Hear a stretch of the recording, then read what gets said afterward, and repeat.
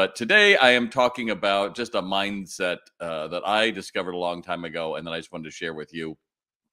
And I think so many of us have grown up believing that there's something wrong, or we have I've talked about this before, the conversation of disappointment, right?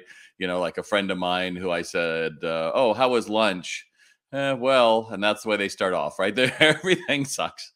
And I think that's a really crippling effect when you have a business. And sometimes I see that in some of the comments on my various posts, whether it's the 400,000 people in LinkedIn or 18,000 on Twitter and Facebook each, that sometimes people are just caught in that. And I just want you to just see if you can erase that today and replace it with something that I learned an awful long time ago, which is just to think, wow, there is so much opportunity out there.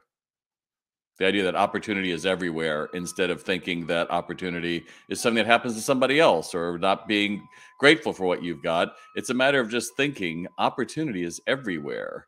Jim Carrey, when he was a struggling actor, he went up to the top of Mulholland Boulevard in Los Angeles, looking out all over all the city lights. And he would say to himself, I already own all this. I just haven't claimed it.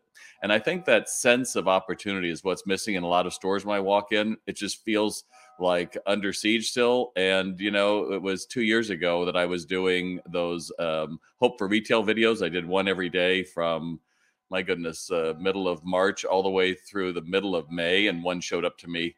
And remember, we were thinking, this lockdown is only going to last for, a month or so. And the reality was much different. But even then, in the deepest part of that, the idea that opportunity is everywhere. And so I want you to shift your mind, whatever you came into this broadcast with, about how, only the lucky get this, or if only I was prettier or younger or older, or fill in the blank, this idea that opportunity just isn't there for you. And just to cultivate that idea that opportunity is everywhere. There's so much opportunity. Where do I look next? And I think if you just do that, you get centered in your heart, and you get centered in the way that you look at your business. And more importantly, you get centered in the way you talk to people. And then you find out there's amazing things going on.